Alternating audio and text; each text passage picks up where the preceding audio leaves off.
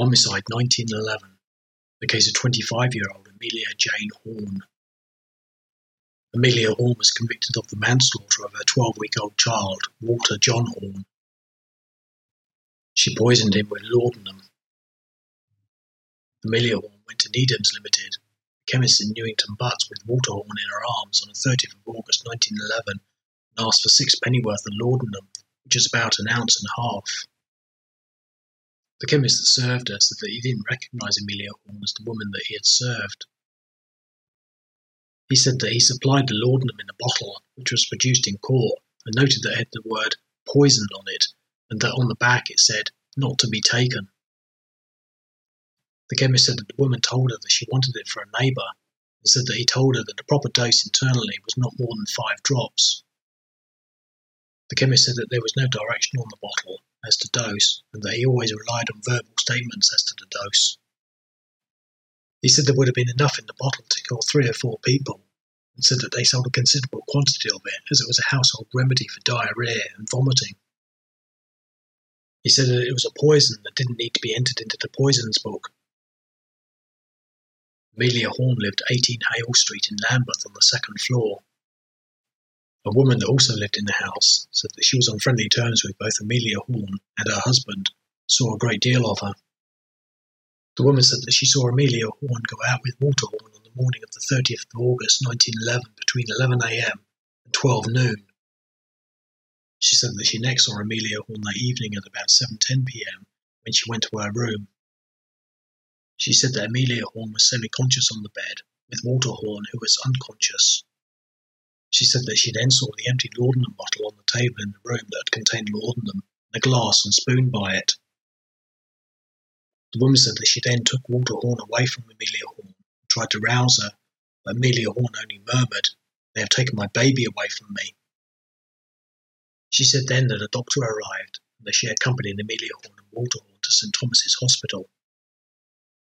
The doctor that was called out said that when he arrived at 18 Hale Street at about 7:30 p.m, he found Amelia Horne on the bed dressed and half unconscious, and Walter Horne in the other woman's lap in a comatose state.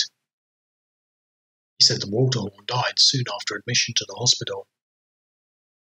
The doctor said that when he asked Amelia Horne how much she had given her baby, Amelia Horne said, 3 teaspoonsful, and I took the rest. The doctor added that she told him that she had got the laudanum from Needham's in Newington Butts. In court, the doctor noted that whenever he prescribed laudanum, he always saw that explicit instructions as to the dose were on the bottle, noting that he didn't think that it was safe merely to ask the person whether the laudanum was for themselves or for someone else. The doctor also noted that Amelia Horne didn't seem very well in health, and said that he had heard that she had had trouble with parasites in her hair during confinement. A house physician at St Thomas's Hospital said that Walter Horne was brought into the hospital at about 8 p.m. on the 30th of August 1911 in a comatose state, and said that he formed the opinion that he was suffering from opium poisoning and washed out his stomach. He said that Walter Horne was then given stimulants and artificial respiration, but died at 10:30 p.m. He said that after carrying out a post-mortem, he concluded that Walter Horne died from opium poisoning. When Amelia Horne was arrested and cautioned for the murder of Walter Horne on the 31st of August 1911, after she was discharged from the hospital, she said, "Oh, do not say my baby is dead. Oh my God, what did I do? I did not mean to kill him." The coroner's inquest returned a verdict of accidental death, but Amelia Jane had already been charged with murder by the police. At the trial, when the judge summed up, he said, "This case came before the jury in an extremely unsatisfactory way, because it was idle to shut one's eyes to the fact that one of the possible or probable inferences to be drawn from the facts was that the woman meant to kill the child and herself, but that at the time, it was just after her confinement, she was not in a state of health to appreciate what she was doing. They could have been investigated on a bill for murder, but the grand jury had stopped that by taking it upon themselves to settle what crime she should be charged with. I desire to say very earnestly that juries must not allow their sympathies to interfere with their giving true answers to the question of fact. I had at these sessions to try a list of 4 cases where young babies had been killed immediately after birth. If it once got about that all a mother had to do in such a case was go to the sympathy of the jury, the jury to find that death was accidental, there would be a very large number of young babies killed immediately after birth in order to get them out of the way. The jury's business was to answer questions of fact according to the facts, and not according to their sympathies. They must do him the justice to believe that, although a judge had got on a red robe and a wig, he was a man with exactly the same feelings and sympathies as themselves.